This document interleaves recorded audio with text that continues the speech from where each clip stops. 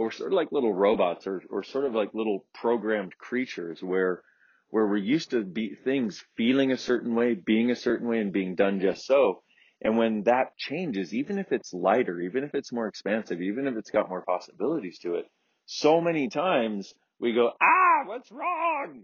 What's wrong? What's right about this? I'm not getting. This truly is a time to celebrate. And I mean, have a good time.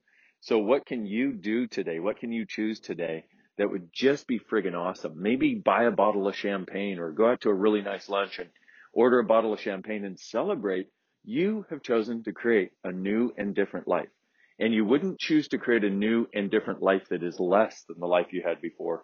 You made a choice to go to that class to create a new and greater life. And guess what? It's happening no matter how it feels.